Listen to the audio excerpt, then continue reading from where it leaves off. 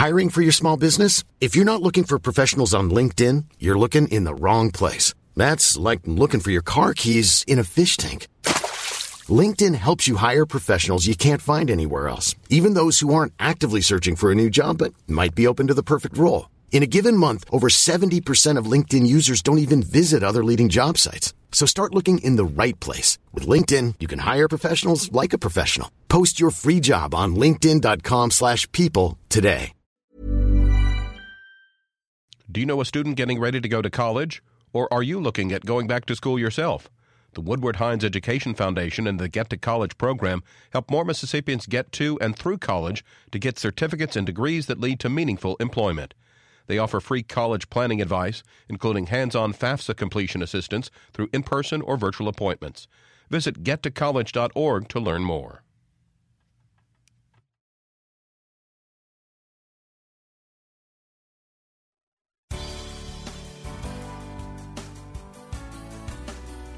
Good morning. It's 8:30 on Wednesday, May 25th. I'm Desiree Frazier. This is Mississippi Edition on MPB Think Radio.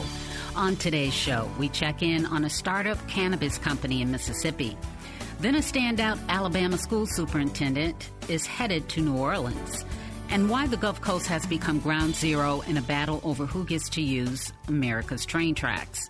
This is Mississippi Edition on MPB Think Radio.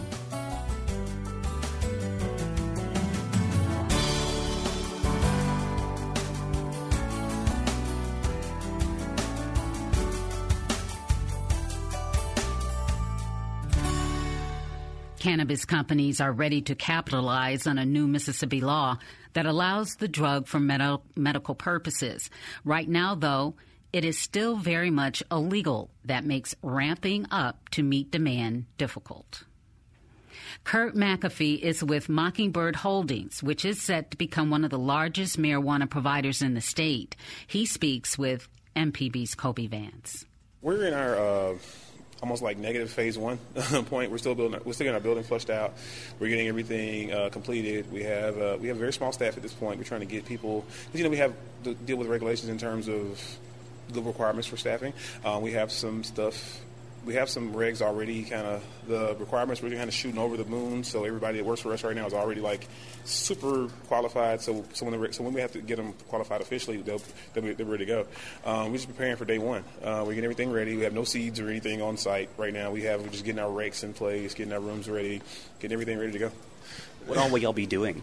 We're vertically integrated. So we'll be doing everything you can get a license for. We're going to be doing all that. We're going to be growing it. We're going to be cultivating. We're going to be processing. We're going to be getting rid of the biomass. We're going to try to get some dispensaries going. Right now, our focus is trying to get our vertically integrated piece going. So from seed to however you want to use it, from flower, gummy, whatever you want to use it as, cart, whatever, from literal seed to that point. Can you tell us a little bit about what goes into vertical integrations? A lot of businesses in the state that I've talked to so far are just going to be doing one individual part, whether it be cultivation, distribution, or point of sale. How much work goes into being able to do all those under the same roof, potentially? A lot. We have to have a lot of hands on deck we have a lot of hands, a lot of specific skill sets that allow us to focus on 10 things at once, right? So when you have somebody, we have people who focus on just the seeds and the mothers and the clones, and that's all they do all day long, and say, hey, we're going to do that. We have people planned out to do our kitchen stuff. There's specific kitchen staff. They're like a professional kitchen staff because you have to have the regulations that require you to have the most professional kitchens, and they have to do that specific to their skill set. We don't overlap a lot because we have to have people who are good at what they do in order to have a vertically integrated company. It's like 10 companies in one, so you have to have like 10, a loose number, but you have to have like 10 different people who have 10 specific skill sets who can do those things to a very high degree of our specification. And I imagine y'all are having to jump through extra hoops because of all the regulations that are coming out. It's a circus. So every time a reg comes out, whatever I'm doing, I stop it. I tell my admin, cancel my meetings because we have to focus on, let's see what's coming down now, because it may change. Everything we're doing is we're dancing on the tightrope, kind of see, make sure that they don't kick us off of there, because we're trying to make sure we stay within the lines of whatever. We're shooting over the moon for regulation. We're shooting over the moon for everything we do to make sure that it's very specific.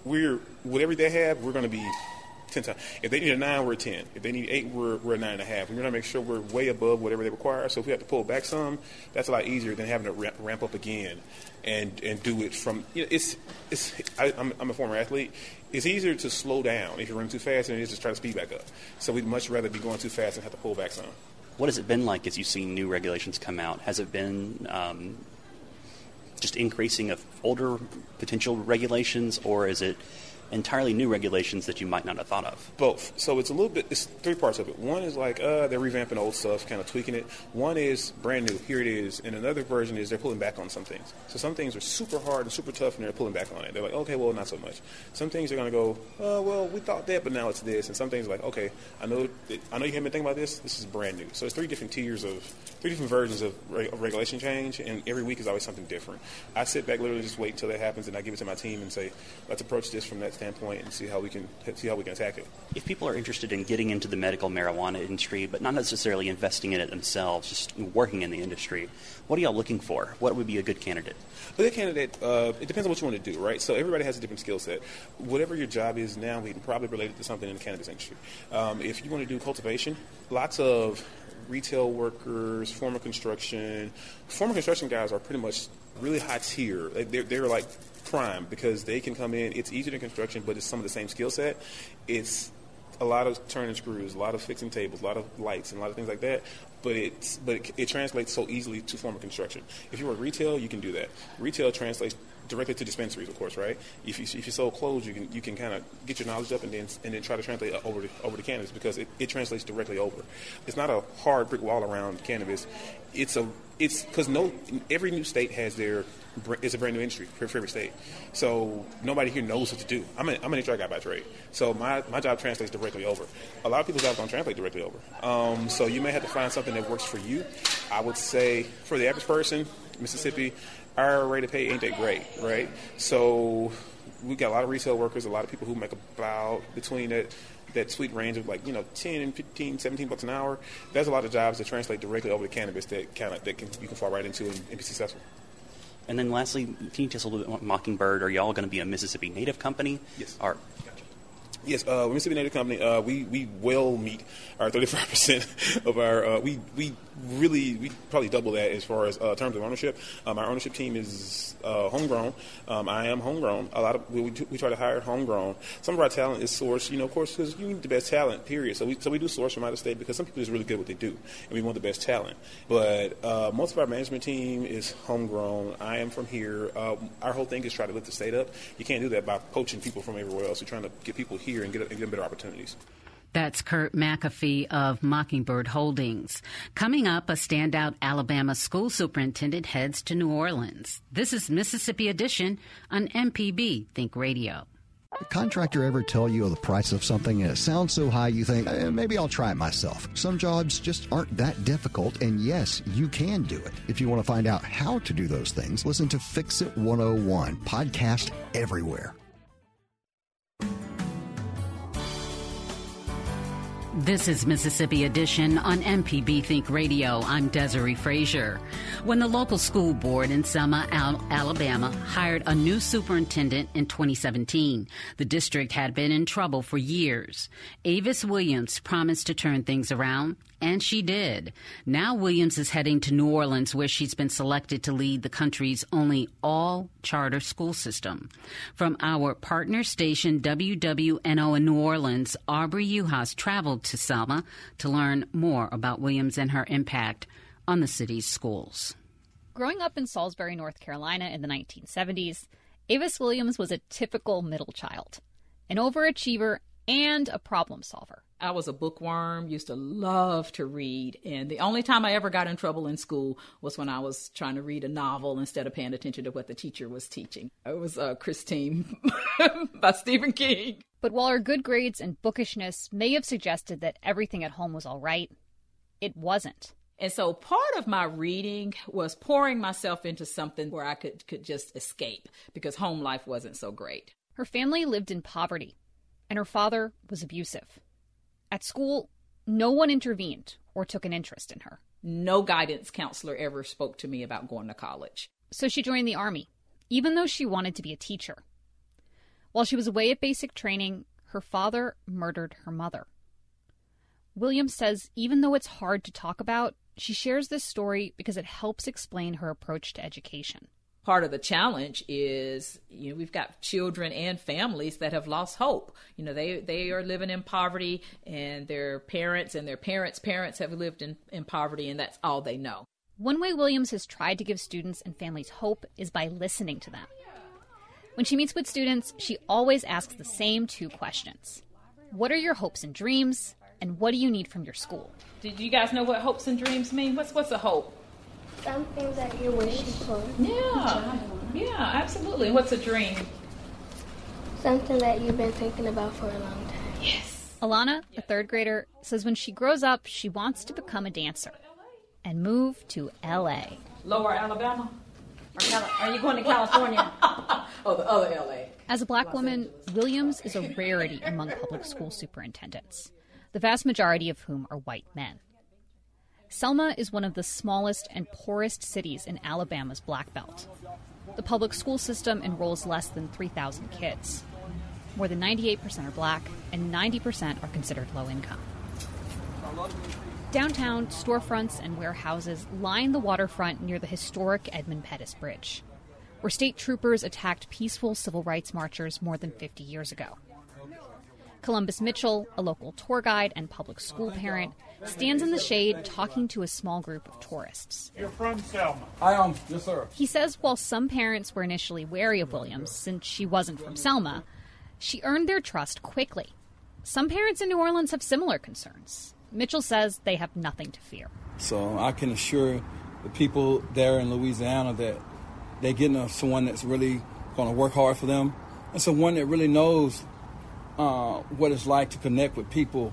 And she has that touch, I think, that's really is almost like the it factor. You know when you see it, and she has that in spades. Across town, people have nothing but nice things to say about the outgoing superintendent. One teacher says the thoughtful emails Williams sends daily inspire her. Another says she's the reason a water-damaged library was finally restored. They're excited for her new job in New Orleans, but sad to see her go. Appreciate you. I miss you. I miss you too. When Williams arrived 5 years ago, the district had a bad reputation and was under the shadow of state intervention. Today, the city's schools are celebrated for their attention to mental health, focus on restorative justice, and high-quality academics. All of our elementary schools have robotics teams. We encourage coding. We've got esports. While all of Selma's schools are STEM-oriented, each has its own niche. There's one focused on social justice and another on entrepreneurship. Williams' approach to specialized schools could be a sign she's prepared to lead in New Orleans, which only has charter schools. Another big priority for her is equity, which she says has to do with both access and rigor. The access is access to rigorous curriculum, that we're not, sugarcoating or dumbing it down because our babies are in poverty or because, they might be below grade level. Some of them are, 2 or 3 grades below grade level, and they still deserve access to a rigorous, high-quality education. Williams says she was attracted to New Orleans because it shares many of the same struggles as Selma. She wants to bring hope to families there as well. For the Gulf States Newsroom, I'm Aubrey Uhas in Selma, Alabama. The Gulf States Newsroom is a collaboration among public media stations in Mississippi, Alabama, and Louisiana. Still ahead, while the Gulf Coast has become ground zero in a battle over who gets to use America's train tracks. This is Mississippi Edition on MPB Think Radio. This podcast is a local production of Mississippi Public Broadcasting and depends on the support of listeners like you. If you can, please donate today at mpbonline.org. And thanks.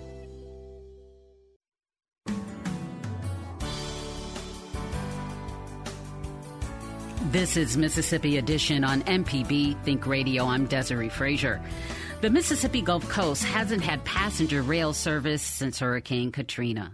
Rail company Amtrak says it's now close to greenlighting a new line that would run from Mobile to New Orleans with stops in the Mississippi cities of Biloxi, Gulfport, Pascagoula, and Bay St. Louis. But that plan has been met with opposition from freight company CSX. or rather CSX. I guess I got that right. They say the route would disrupt its shipping operations along the Gulf Coast. The two sides have taken their dispute to the Federal Surface Transportation Board. It's expected to rule on the matter within about a month. Knox Ross is chairman of the Southern Rail Commission.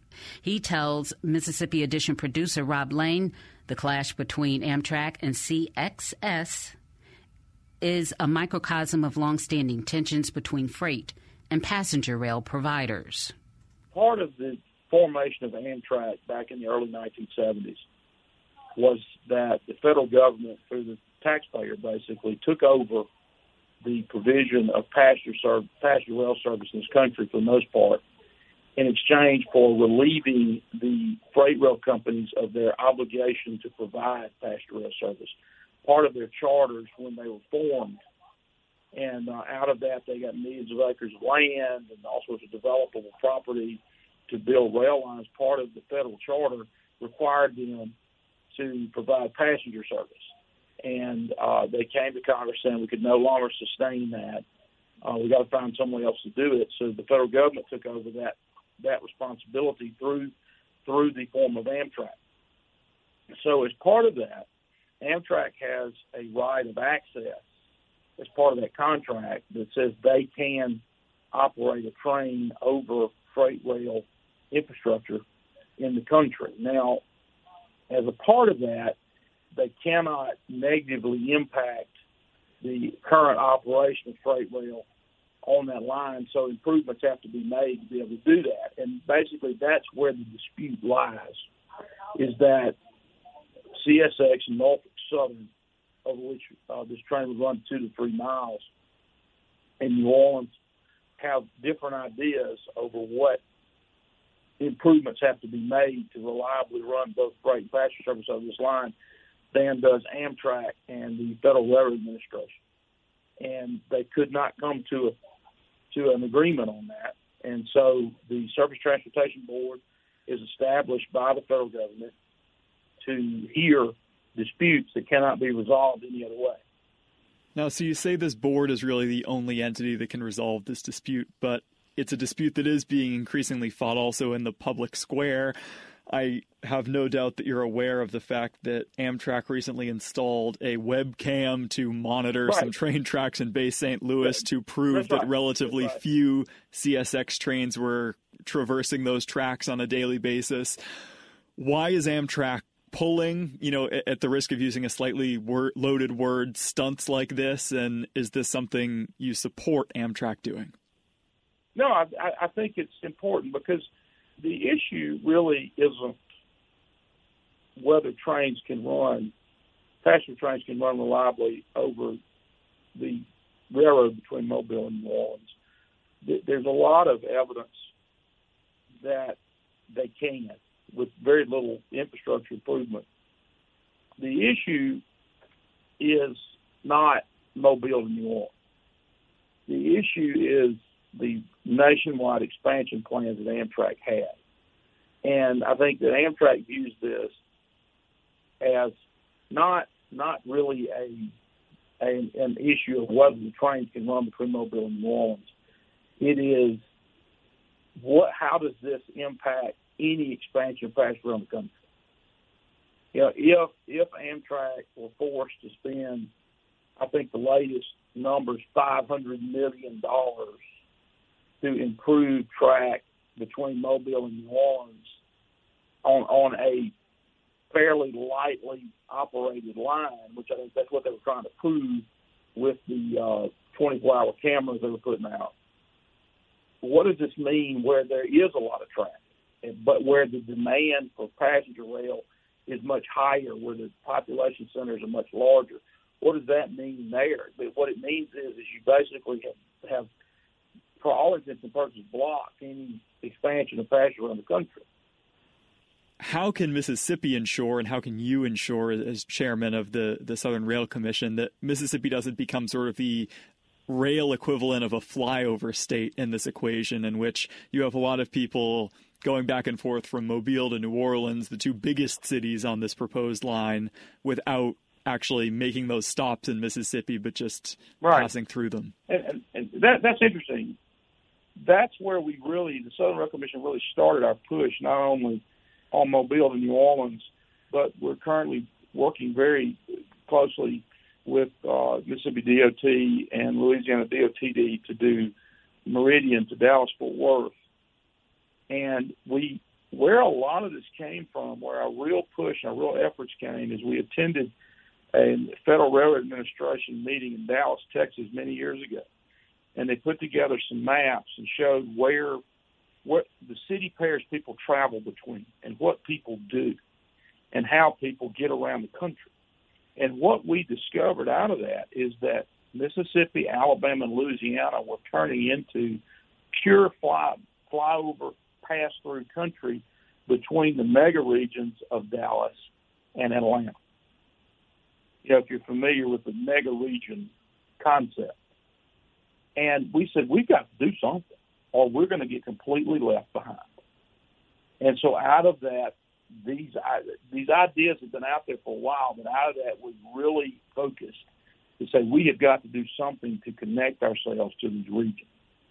So on the Mississippi coast, our 4 cities after Katrina have invested millions of dollars in their downtowns, and I would submit have done a very effective job of bringing themselves back. Not just you think about you're in Bay St. Louis. Bay St. Louis is a marvelous tourist town that is immensely walkable, and you can come in on the train to beautiful depot.